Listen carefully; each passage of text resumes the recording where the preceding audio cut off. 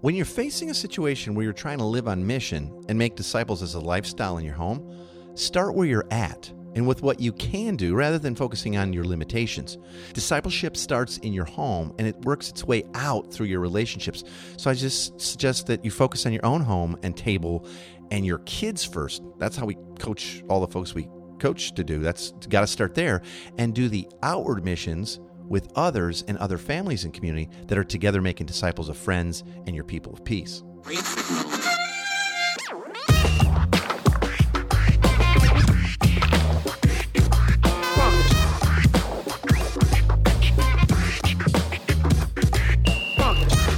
Welcome to the Life School Podcast, where each week you'll learn how to live with greater intentionality and an integrated faith that naturally fits into every area of life. This is the stuff that your parents, teachers, and pastors forgot to tell you. I'm Heath Hollinsby, here with your host, Caesar Kalinowski. Hey Heath, good to be back with you as always. Welcome back for the Life School. What is this episode number? I don't know, 243? Yeah. Wow. Isn't that crazy? It's a lot of episodes, bro. A lot of Mondays together. Yeah, thank you, man. Hey, Thanksgiving's coming. What are you guys doing? I know you guys usually do the big Team K thing, but you staying in town? Are you guys renting a beach loft somewhere? Or? No, we're staying in town, Okay. and it's going to be a little different this year because some of Team K, at least, DNA-bearing Team K, Yeah. are going to be out of the country. And so we're going to be shy a few members, Okay. our kids. And so we're like, we're looking to fill those spaces, right? With more, or, additional Team K members. But no, it's always a big thing. And for us, it's not usually a meal. It's at least a day. Yeah, you guys go. Like Christmas has gone to 3 or 4 days. And so it's, because people are all coming and going and there's different time and people of peace don't all fit into, necessarily our schedules. And we'll say, well, we're going to do a brunch. And so anyway, I'm looking forward to it though. How about you? Yep, staying local. We always do the tree after the day of Thanksgiving, and so we got a little rhythm. The one thing we do actually I'll share next week what we do for Thanksgiving because it's kind of a fun tradition. But we actually have our holiday lights up on the house already. We partying. We want them up for Thanksgiving this year, so not just like a week before Christmas or something. And you do take them down throughout the year, right? They're not leftovers from. No, they're not. Not like my aunt whose Christmas tree had been up for like 35 years. It's so funny. I was talking to a coworker literally 3 or 4 months ago, and he still had his tree when we were video called him. He lives in San Diego. He leaves his tree up all year because he's like, I don't want to take it down. I kind of think Tina would if I let her. Really? Well, let her, on charters. But you know what I'm saying? It's like if I didn't have objections, she might do it. It might just drift like for a really long time. You should just let it go one year and see where it ends up. I don't know, man. She kind of likes twinkle lights. Like if every tree in life had little white sparkly lights, it would make her happy. Oh, it's like a Hallmark movie, man. Yeah. Hey, today we are talking about living on mission even when your spouse isn't into it, right? And, I know that was kind of a hard break into this, but I'm super excited to talk about this because oftentimes, I know you get questions, I get questions from people saying, how do I live more missionally in my life or in my neighborhood? Yeah. But it does seem often that we hear that there's this lack of agreement in marriages when it comes to this topic. Yeah. I actually had a guy on Facebook messaging me the other day just saying like, I'm all in, my wife's not at all. Yep. I had someone stand up at the conference I was at last week teaching. Same story. They're like 100% bought in. Husband's not. And I wonder, I think maybe it's because it's, this missional life is really an all-in sort of lifestyle, right? Well, that's a big part of it. And, it's not a one-size-fits-all problem or solution. I think as we talked about this and as we thought through this, I think there's two possible issues here, and this is how we're going to have to sort of subdivide and conquer on this, if you will. I think you've got an unbelieving spouse. Mm-hmm. So obviously they're not like all about making disciples of Jesus. Sure. Okay, so that's one sort of situation that I'm sure some of our listeners today are saying, yep, that's sort of how it is for us in our household. Yep. I grew up in a household where my mom was very much about our faith and took us to church services and was super faithful about it. My dad never went, like maybe once a year. I should before he's like a creaster, right. Christmas and Easter, but not usually both, right? And so that's one situation. So someone's listening to this show, they're reading books, they're all about like living on mission, making disciples, but their spouse is not even involved, right? Then you've got the second situation where your spouse is a Christian, but they're not into missional living. Okay. They're just not. They're like, I don't know, go to church on Sunday, I'm busy, I'm providing for the family, or like, I have my job or whatever, so just can't do it. And they're not going to do it, right? So those, I think, are the two possible issues there, and they're very, very different. Now, to kind of speak to this from Scripture a little bit, and this is not a verse that usually gets applied to this, but I think it does. 1 Corinthians 7, verses 12 to 14 says, check this out, it says, if any brother has a wife who's not a believer and she's willing to live with him, he must not divorce her. So this is a very commonly quoted divorce passage, okay? Sure. And if a woman has a husband who's not a believer, but he's willing to live with her, she must not divorce him. Verse 14 goes on, it says, and this is a part I think that speaks to today's topic as well a little bit. For the unbelieving husband has been sanctified through his wife, and the unbelieving wife has been sanctified through her believing husband. Otherwise, your children would be unclean, but as it is, they're holy. Now, what's going on here? And people have debated, like, sanctified mean, wait a minute, if you've got a believing spouse, then the husband's, the wife believes the husband's automatically saved. No, the words sanctified and holy come from the same root, and they both mean sort of set apart. Sure. Set apart for what? For God's use, for God's glory. We've talked about over and over on the show the eternal purpose of God and why we make disciples of Jesus, who make more disciples of Jesus, is that God has always been about filling the world with his glory, what he's like. And so what Paul is talking about here to the Corinthians, he's saying, listen, even if there's just one of you in the marriage who's in Christ, a believer, the other spouse has been sanctified. They've been set apart as well, and so have your kids, meaning I still have plans for you to bring me glory. Yeah. So you're not sort of off the hook, as it were, right? Sure. And so even though this is wrapped into a passage that's often just quoted purely about divorce, I think when we talk about the household where you've got one spouse who's a believer and one who's not, that household has still been set apart, sanctified for God's glory, and you can count on it that he is just like we both enjoy living with spouses that are believers and on mission with us, but that household where it's only one, God still has a plan. It's still set apart for his glory. You get to make disciples. It might just look differently. And we're going to talk about how that might look, right? So yeah, I just wanted to point that out. Now, there's also the second scenario where your spouse is a Christian, but not into the missional living, like we've already mentioned.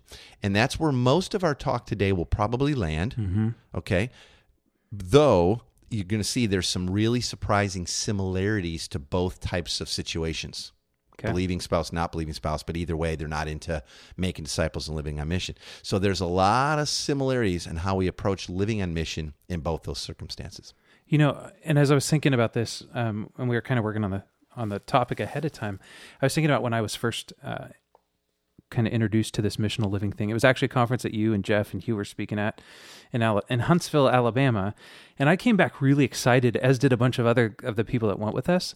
And their spouses came back and they're like, "Oh, you guys are just, it's a new fad. It's a new trend, this missional thing." Yeah. I think it might be a new definition to the church. But it doesn't seem like Jesus ever really gives anybody an out from living missionally or from making disciples, right? Well, exactly. There's not. It's just that we don't know it, right? But the call and the command to Jesus is leaving, he says, "Listen, now go and make disciples and baptize them in their identity," right? Baptize them in the name of the Father, in the name of the Son, in the name of the Holy Spirit. That's all family language. And then he gives us the mission, right? Go and make disciples all over the whole world. Yeah. Everywhere, every neighborhood, every tongue, every tribe, every nation. And so really, and I think some Christians believe there's two kinds of believers. Okay. There's those who are disciples of Jesus. Yep. And they believe in him as Savior and Lord. They've confessed it with their mouth and tongue, and so they're saved. Then there's those who go, "I confess it, but I'm not his disciple." I don't see that in Scripture, and I will strongly stand on that. I don't see that there's any kind of two kinds of Christians in Scripture. Sure. I just don't see it. You can't divide them out. I think there's obedient and there's not. Yeah. And I think sometimes, though, our obedience might be hindered because we've been led to not understand the full big gospel. Sure. That, in fact, why we've been saved, the purpose of the gospel was that we would now be caught up into God's eternal purpose of making disciples of Jesus who fill the world with Jesus, with his glory. What he's like, yeah, what he's like. And so, no, I don't think anyone gets a pass on that if they're in Christ, if they're a believer. And I think it's actually good news for a believing spouse who says, "But my husband's not." I think it's good news to know, yeah, but your husband and your kids are all sanctified. They're all set apart for this mission, for God's glory, either way. So take heart. Like, God's got it. He's in control. Yeah. Which, guess what? There's a similarity too. Even if we're like in a marriage where one spouse is just like, for whatever reason, not engaging mission, they're not engaging discipleship, right. They don't want to live this as a lifestyle, God's still got it. Yep. It's still all him. He has to do it. The Holy Spirit's the primary discipler of our hearts and of people. So there's a lot of overlap. Now, there's different like actual challenges that come from either of those. Yep. or not. Just really depends on the relationship. That's why I said earlier, it's not a one-size-fits-all. So when I think of the commands of Jesus and I think of what's been asked of us, things that we get to do because he's asked, one of them is, love the Lord your God with all your heart, soul, mind, and strength, and love your neighbor as yourself. And the second one that pops to mind is go and make disciples. And so knowing that our call, the mandate that Jesus has given us is to go and make disciples, if we're not doing that, I have to believe that there's a couple things that are going on, possibly, maybe more, but the two that pop up in my head are either some sort of ignorance because we don't really teach this go and make disciples much in the church anymore. Kind of already played that hand, yeah, it's right? like, now get them to church. It's all about getting them saved, getting them out of hell and into heaven, and stop there, and yeah. Yeah, or what I think the other thing is that there's some sort of deep unbelief in people's hearts that doesn't allow them to grab a hold of this like missional, incarnational impulse of Jesus. So what areas do you think unbelief pop up in when people have been exposed to the incarnational way of Jesus, but choose not to live that way? Well, wow, great question. It goes right to the heart of the issue, the thing behind the thing, right? I think that there could be many, but like first one that came to mind was I'm living with a false belief that my life is in Christ is my own. My time's my own. That's my calendar. That's my schedule. That's my stuff. This is my house. Yep. I'll put an or on it, honey, because I don't want to, exclude you. This is our house. This is our schedule.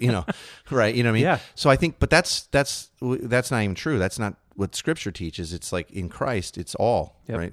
Our life has died now, and Christ is our life, right? And so it's false belief. But often, as long as we appear to be good people and a good Christian, and we show up, 2.7 times a month on Sunday mornings, and we give a little, like we're considered in, we're good, we're gold. But it's not your schedule. It's not your heart. Also, we might not be believing the gospel that has both the power that saves us, right? That the cross and on the cross Jesus took upon himself our death, right, and exchanged his perfect life that we might live that life now. We don't believe that. We kind of like the part where we avoid punishment or hell or something, but we don't really believe that there was a life exchange. Sure. And we don't also know the purpose of the gospel. In other words, why we've been saved. There's an unbelief there that there was a purpose. It wasn't just to wait around. It wasn't just to kind of hang out in holy huddles and wait for. So we don't know that. There also could be we're living with unbelief about who's the most glorious person that deserves all of our honor, and then whose opinion of us is the only one that matters. And so if we feel like if there's a great love of self and fear of man, that's the issue of unbelief we're dealing with. Then I don't want to live this way, because what if people don't like it? Or what if people say no? Or what if it starts to cut into my comfort zone? Or what if I'm called to lead in ways that I don't know what I'm doing? Or, right? Yep. And so I love me more than I love God's glory, or I love that person's approval. In fact, everyone's approval more than I love God and his glory. So there is a whole lot of things. We'd have to go down the list of every human emotion. But, going back and even thinking through the 4 G's, which we've talked about quite a few times in the show, where God is great. Yep. So I don't have to be in control. God is glorious, so I don't have to fear others. God is good, so I don't have to look elsewhere for my satisfaction. There's a big one. We might not be believing that God's that good, so I'm just busy trying to provide this perfect dream life of all the stuff and now and bigger, faster, louder, and more of it and all that. And we're not believing God's grace, that there's nothing we have to prove or earn.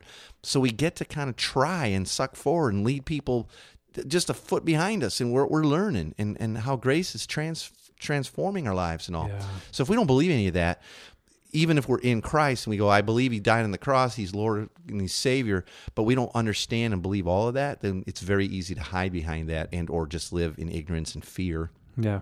And self-love and all that stuff. And I'm thinking too, like all Christians get to live missionally.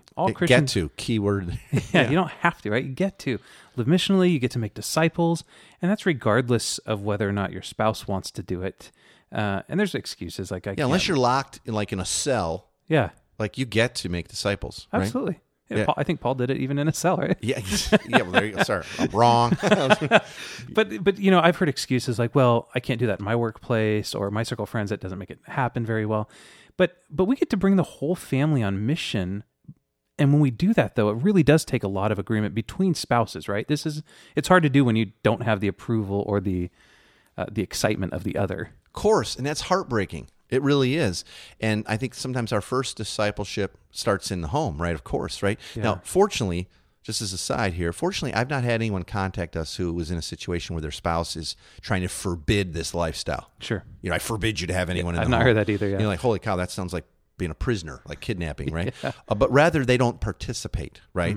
And that's heartbreaking. Or I've had someone recently tell me, well, my husband, his countenance, like, because he's just not into it at all, and he's a bit of an alcoholic, his countenance around the house is a deterrent to our house being a place of hope and grace and family for others, right? Sure. But just remember, discipleship starts in your home, and it works its way out through relationship. So that's what I suggest right away, is that you focus on your own home and your table. And if you've got kids, then your kids first. That's how we counsel everybody that we coach, is like, start there. Don't try to talk anybody else, maybe including even your spouse yet, into something that you're not living. You get to.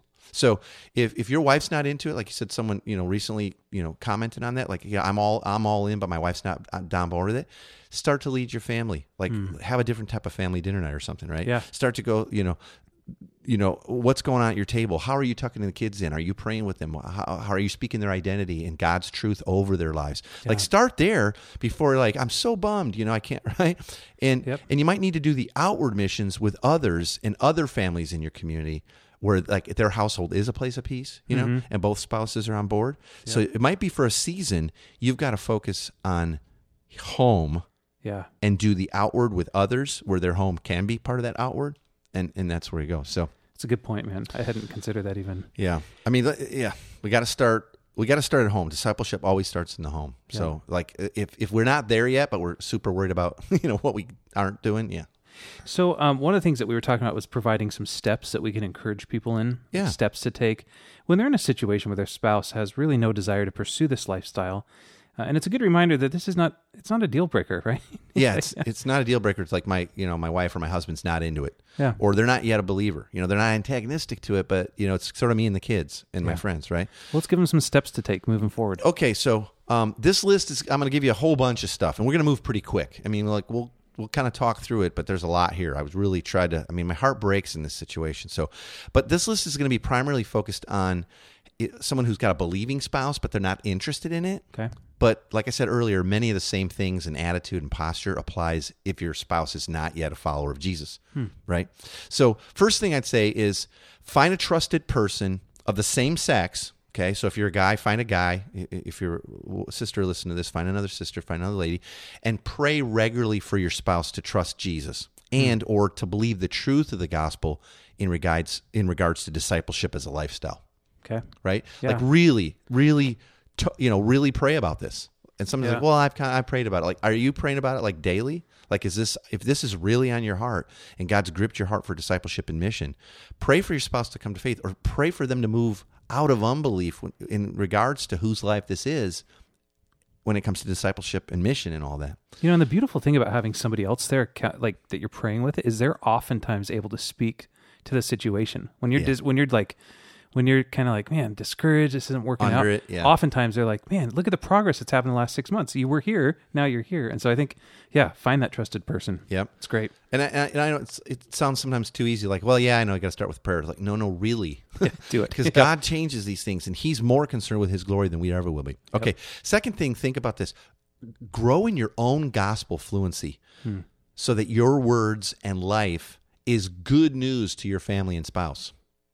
That's good. So often we don't have really a whole lot of good news in us, like that anybody else needs just yet, because our gospel is still so small. It's primarily about getting people to church and then waiting for Jesus to return or something. But growing in our own gospel fluency, the ability to speak and live and enjoy the good news in all of life. If you're growing in that, guess what? That's leaking all over your spouse as well. Absolutely. Right? So as your gospel and your kids, as the way you're talking to friends, when others are in the house, and when it's good news, not just good advice, that gospel doesn't return void. Yep. It just doesn't. You're right, man. Okay. Number 3. Okay, next thing, I really want to encourage you to live in an understanding way with your spouse. 1 Peter 3:7 says that, live in an understanding way. Mm-hmm. So try and discern what the thing behind the thing, we touched on this just a bit already, try to discern what the thing behind the thing is that's keeping your spouse from engaging in mission with you. Because Because guess what? The gospel speaks to the issue. Now, you see how prayer and gospel fluency flows into this third one, right? Yeah, absolutely. Okay, because if you can live in an understanding way, if you can figure out what's that barrier, then you can begin to address specifics instead of just generalities, right? You can, so like if the person's an introvert, or like just hiding behind that, or like, I'm just too busy, right? But if you can figure out what's the thing behind that and you can address it, that's what changes. It's not actions that have to change first. It's always the heart and the belief behind it, okay? Yep. And so general vague arguments about this probably never help. And by the way, if you're doing this, stop shoulding all over your spouse. Yeah, that's a good word. We should be doing this. We should do, that's shame and should and supposed to. That's never going to change it. So, amen. Okay. Cool. Number 4. 4, if your spouse is not into this, but they claim to be a believer, they're Christian. Treat your spouse as an unbeliever in that area. Since that's what they are, right? And that kind of flows right out of the last one. If you figure that out, then you're going to treat them as an unbeliever. How do you treat an unbeliever? With grace, with patience, with gentleness, with patience, kindness, with more patience, kindness, right? And what's your next invitation and challenge? We've talked about that before on the show. Like, how are you banking trust and invitation with them, and then some challenge to try new things? Right?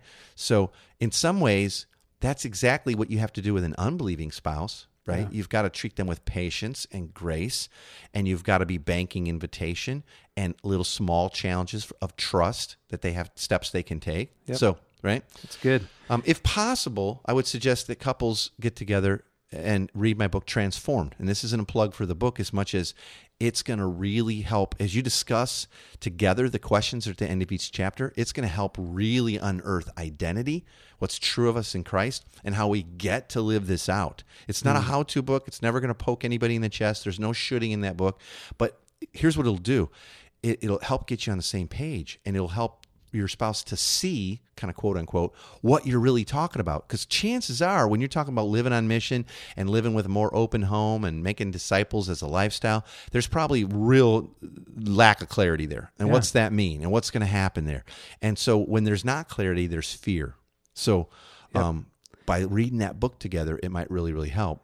One of the things that I love about that book too, and I've heard from so many people, is that it just paints a picture of what life could be like in the stories, and it's beautiful and it's fun, and there's some real hard parts in there too. Yeah, but sometimes it sucks because of this. But here's how the gospel speaks to that. And by the way, too, for a lot of spouses, this idea of living with an open home and living on mission and helping people, move towards God and the kingdom, it just drums up every bad evangelism class or experience they've ever had. So just. Side note to reading through Transform together is take this heavy getting people saved thing out of the picture. Like, let your spouse know we're not trying to heavy hand anybody. This is about discipleship and helping people see and taste the good news of the kingdom in every area of life as we're helping them move from unbelief to belief. Amen. Okay, so for some people, that's the thing. And they wouldn't even know how to articulate it, but they feel like, oh man, I don't want to be heavy on everybody. I don't want to be beating on everybody I know. It's like, no, that's not it. We're trying to live here at our table and in our home a way that just shows off Jesus and invites others to learn how to do the same as we walk with them. We're not perfect. They're not perfect. We're not getting heavy on anybody. We're offering the life that Jesus offers us. It's beautiful, man. All right, number 6. Okay, big one here. Start where you're at and with what you can do rather than focusing on what you can't do and on limitations. Okay. So often that's how it is. It's like, well, tell me what people are like, I can't, people do the same thing with their church, by the way, we get this all the time, lots of emails. I've been listening to the podcast. I read your book, and our church is never going to do this or my pastor's not into it. And we've talked about that before. Yeah. It's like, wait a minute, are you locked in a cage and they're forbidding you penalty of death? I mean, like, don't focus on what you think you can't do and on limitations, but start with things like start doing a family dinner night, like a real special one that it's just full of grace. And there's, and we have teaching on all this stuff too, right? And start going through the story of God with your kids at that table, maybe with some other neighborhood kids. Maybe you start a backyard club, during the summer, and you have like a certain day or two of the week where kids come over and they do some crafts, and you take them through the story of God, and you cook some stuff together, and you eat lunch, and it's there, right? Like no one's stopping you. So like even if you have an unbelieving spouse and you're like, they're way not into this stuff, and it's very hard to do stuff in my house. Well, maybe when they're at work, I don't know. Maybe same type of idea. You can do a weekly brunch for like neighborhood moms, or you have a weekly breakfast where you get together with a bunch of guys in your neighborhood, because it's just not conducive at your house. Maybe your spouse is like just still flipped out about having a perfect house or whatever. They don't want anybody in it or whatever. Sure. And you start to set up a predictable pattern. We're like, no, you know what? God's using us right where we're at. Changing what's happening at my own table. We're doing things when I can, so it's not flipping out my spouse. I would encourage you to find your place, like a third place in life where you build friendships and sort of become a regular there. So like a cafe or a pub or the gym or that certain park that everybody hangs at, right? Yeah. And be good news there. Build relationships. Be a regular that the staff knows you and they're looking out for you and they want to introduce you to people, and maybe you're, paying for the coffee behind this person behind you or something, or buying around. I don't know. But start where you're at. And there's a lot of things you can do and say, well, but I really want to be doing this whole thing in the evening and have people around and do meals and all that. Well, maybe that's going to come. And maybe you need to do that with others in community, right? Yeah. And so you can do it at their home, some of those things. So those are some great tips. Okay, next thing here, ultimately discipleship happens in community. So I kind of just already tipped my hand to that. If there's a missional community that you can be a part of, or other Christian couples that also want to live on mission like this and make disciples, maybe you can partner with them. Yeah. So your partner's not fully involved, but they're not like locking you in a closet. So so maybe through your church, or maybe just through even like the Facebook group here for Life School. We've had people finding each other like crazy in lots of cities and going, oh, people I can do life with. I'm not crazy, So cool. The discipleship ultimately is going to happen in community anyway, ultimately to get to maturity. So sure, we want to start where we're at and meeting with people, even if it's one-to-one or a handful of people, like I said, for a brunch or like a men's coffee or breakfast thing or something. But maybe you can partner with others that are already living that way. And there again, be good news in the ways you get to. Yep. Okay? Absolutely. And let me ask you this. Is your spouse okay if you engage with others in community and at your home, even though they're not into it? So bums you out? We, for years, and I won't give their names, but some really close friends of ours in Tacoma, the husband was all about it, and the wife was like, I don't want to talk about it. I'm not into it. I don't want to discuss why not. And she had been raised a Christian, was super all about it, and then one day not. And literally it was like dumbfounding. Wouldn't talk about it. Wow. It was like, and he had tried everything, like niceness and arguing and, like silent treatment, all that, Yep. So finally he said, well, but she doesn't limit what I do here. And so we did parties there, and he would host meals, and we were, doing the story, and everybody, and she would be around, but as soon as we kind of got to spiritual things, she would disappear, go up to her room or whatever, right? But everybody was loving on her, and there was good news in the home, and there was gentleness, and there was generosity. And eventually, the story of God thing I keep hearing about. I think I want in on that. Well, you get to. Yeah. And that's what flipped it for her. And she finally believed who God was and what God said was true of her. Wow. And it changed everything. And then she's 100% in on everything. She's great. Yeah. And we already knew her and loved her like a sister. And she was a Christian, but she didn't want in. So I guess the way I'd end this whole list of things with that story is I'd say be patient. Yeah. Because even that seemed like literally he was pulling his hair out. Yeah, I know that story. Yeah, and she was great, but didn't want anything to do with it. Yep. Zero. And we because going. She wasn't forbidding it in the home kind of thing. He's like, well, you know what? I'm not going to force her, but we're just going to love. This is going to be a house of love. And the kids were kind of involved, and eventually. So be patient. Trust God for this. He's the ultimate discipler of our hearts, and it has to change us. And Paul, Paul's beautiful prayer for people was, I pray that our Father God will grant them repentance unto salvation. So, what's that mean, repentance? It doesn't mean feel bad about stuff. Sure. It means new way of thinking and living in light of that. So God grants that apparently. So let's be in prayer for our believing and not yet believing spouses, that God would grant them repentance, new mind, new understanding, new hope unto salvation, meaning freedom.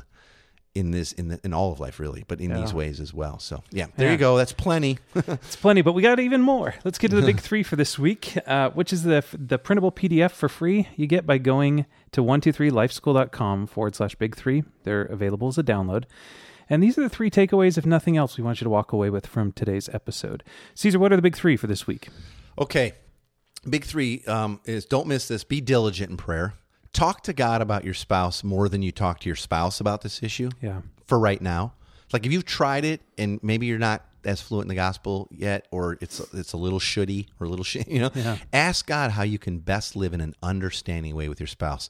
And for the Spirit of God to show you the thing behind the thing that's keeping them from engaging in the mission together with you and as a family. Okay? Address those things in time, in person, but with the gospel, right? No shooting your spouse over this. It's not allowed. Okay. All right, number 2.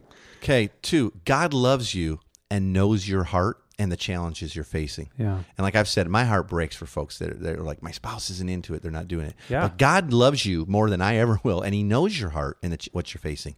So we can never earn another drop more of God's love and affection by our actions or our inactions. And that goes for our spouse too. But we may be missing out on loads of blessings that he has for us as we live as good news for others. Yep. So our good and great Father will guide you and show you his love through the relationships you have and that you're building for his glory. Amen. He really will. Yeah, amen. Number 3. Okay, number 3, start where you're at. We'll say it again, right? Start where you're at and with what you can do rather than focusing on what you can't do. Start having a great and special weekly family dinner night together. Maybe you can introduce the story of God for kids into this new rhythm. You can get that on my CaesarKalinowski.com site. Your kids and your spouse will be changed by the story, and so will you. And if possible, and your spouse is up for it, read the book Transform together. It's gonna it's all narratives and story. It's gonna really give you an easy and non-threatening way to discuss a lot of what's on your heart and paint that picture and answer those questions at the end. It's gonna help your spouse to really see what you're talking about and what you're trying to move towards and take a lot of the fear out of it, right? And I think it's gonna help you grow closer together and to God as you dive into these things together. Yeah. Okay. Amen. All right. Thanks for the big 3. Again, if you want those as a downloadable link for free, you get them by going to 123lifeschool.com/big 3, and we'll put them right into your inbox. Boom. Hey, if you haven't yet joined the Facebook group, 123lifeschool.com/Facebook, just while we were recording this episode, I admitted 4 more people into the group. Well, there you go. That's so fun. Boom, we're growing. And you know what else too? If you've not subscribe to the show so that you don't miss it. Yeah. So either in iTunes or in Spotify or Stitcher or wherever you listen to podcasts, would you please do the subscription thing and then leave us a review? Yeah. Especially if you'll jump over to iTunes. Almost everybody has an iTunes account for one reason or another. Yeah. And you just go to Life School Podcast, boom, search that up. Give us a bunch of stars, and just a few words of endorsement really, really help. And by the way, it just encourages the heck out of Heath and I. We love reading them. So please do. Yeah. And we try to read them all online on the show if we can. Yeah. So please do that. I know it takes time, and if you're driving and everything, you gotta listen and do it later, right? But try. We love to. So join the group, give us a review, and subscribe, and we'll keep trying to give you the best we can every week. Best Monday morning podcast we can give you. Hey, next week we're going to talk about letting your redemption show. It's a different sort of angle than we've taken and on not the show. hiding your imperfection, right? But the value of why we want to let our redemption show. Yeah, so join us next week for that one. Thanks for being with us today. We always love having you. For more information, you can visit 123lifeschool.com/podcast.